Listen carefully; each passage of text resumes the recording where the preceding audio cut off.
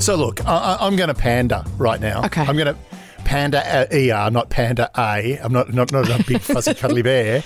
No. I'm going to pander to Universal movies, Okay. Universal Pictures, because No Time to Die is about to come out, and all the reviews are screaming about how freaking brilliant it's meant to be. I know. And I really want to see it.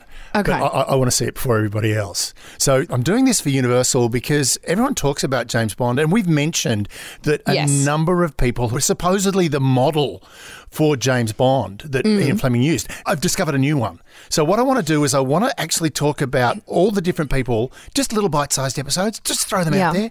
And hopefully Universal will go, these guys are great. Let's give them a couple of tickets, or maybe a T-shirt and a hat, or an interview with Daniel Craig. Anyway. Not happening. Yeah, you never know. Yeah, I kind of do. Do you? Yeah. You've tried. Anyway, look, I'm the power of positive thinking. Okay. So let's talk about the guy that is regarded as possibly the greatest spy in the history of the world. Okay.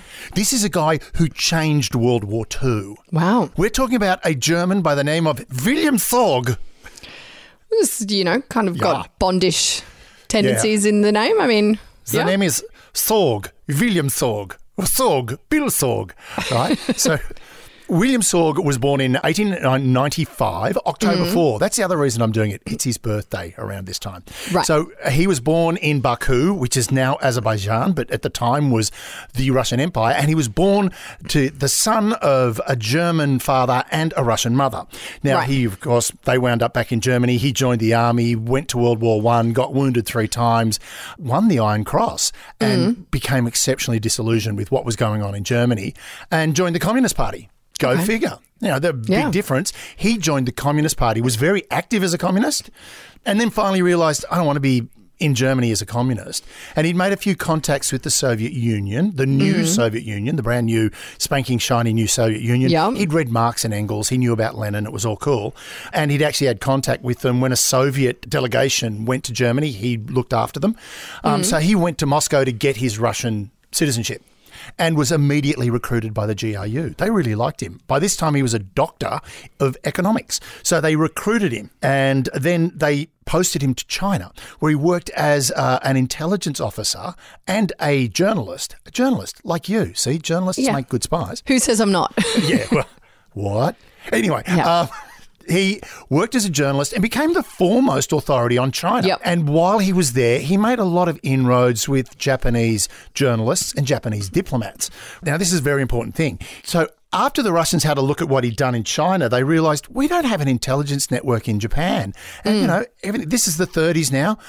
Everything's getting a bit crazy. Europe's getting a bit wild. Japan's invading China. What are we going to do? Let's send our gung-ho William over to Japan. But before we do that, we're going to send him back to Germany, and we're going to get him to join the Nazi Party. So, dyed-in-the-wool communist, go back to Germany and join the Nazi Party, which he did, which a lot of people regard as absolutely ballsy move, because he had a police record as a communist, yet the Nazis let him in. To the point where he was in beer halls getting drunk, not getting drunk. That was a big thing. He'd go to the beer halls with all the Nazis and they'd all be getting drunk and he wouldn't. And instead of them going, this is a bit sus, they went, that's his dedication to the purity of the Aryan race. He's not getting drunk like the rest of us. So this happens, and what he does, once he's a Nazi, he turns around and the Nazis go, we think you're a great journalist. We think you really know Japan and China. Can you go and represent us as a journalist in Japan?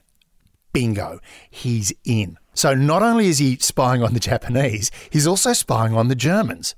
Now, he was a very popular guy at the embassy, dyed-in-the-wool Nazi. He was actually regarded as a Soviet-hating Nazi. So what they did is they turned around and just gave him whatever he wanted, including, and this is a really big one, he got the troop disposition and potential date for Operation Barbarossa. Do you know what Operation Barbarossa is? No, tell me. It was the German invasion of the Soviet Union.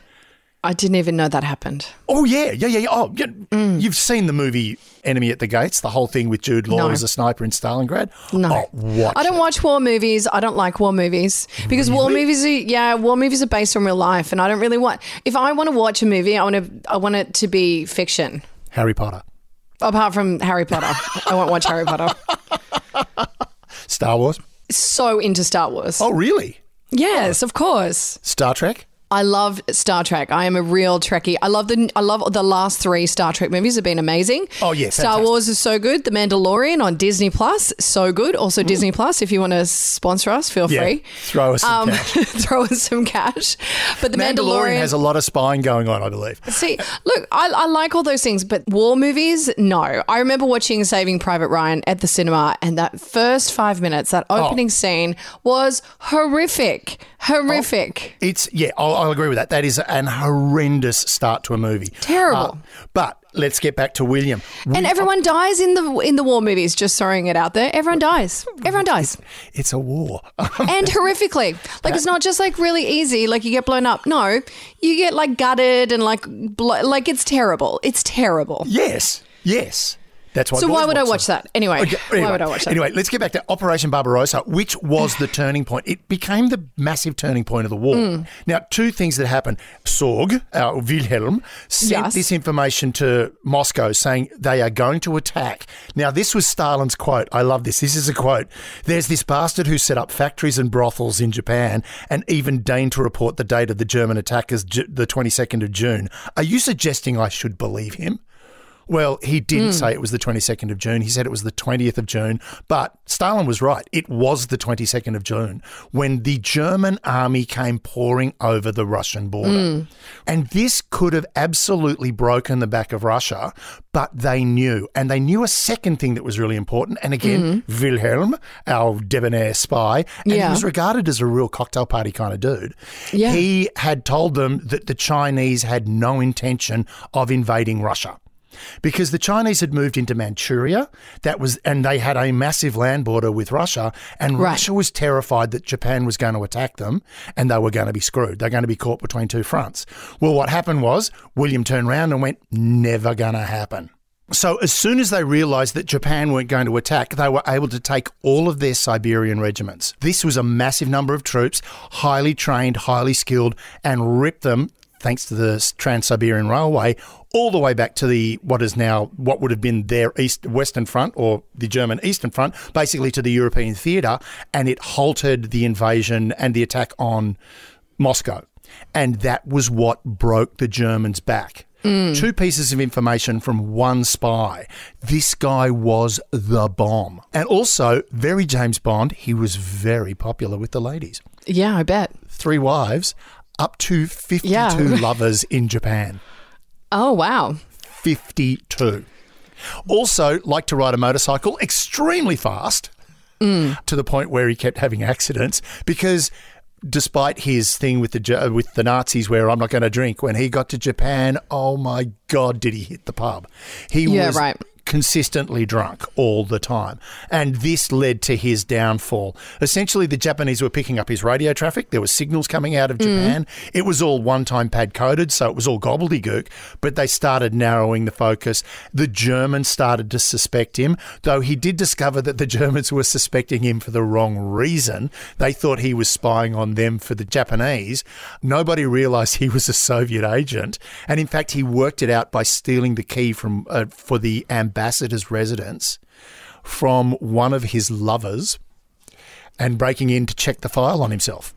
Well, unfortunately, on the 15th or 14th of October in 1941, one of his informants was captured and interrogated. On the 18th of October 1941, he was arrested and then absolutely ripped apart by the Japanese because they thought he was a German spy.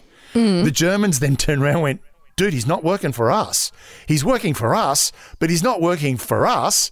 And then it turned out he then confessed that he was a Soviet spy, always had been a Soviet spy, and utterly hated the Nazi Party, which is interesting because his farewell dinner when he left Germany to go to Japan, Goebbels attended the dinner. They loved him that much. So then what happened to him? November the 9th, 1944, he was hung by the neck in prison and then buried in a mass grave in the prison yard.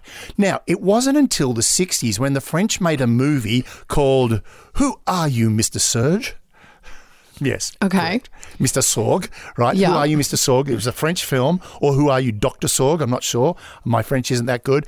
And Nikita Khrushchev sat there and watched it and went, who the hell is this guy? Yeah. You know, great fictional character. Who was it based on? And one of his advisors turned around and went, no, he's a real guy. If you check his file, he did all of the stuff that is revealed in the film. Wow.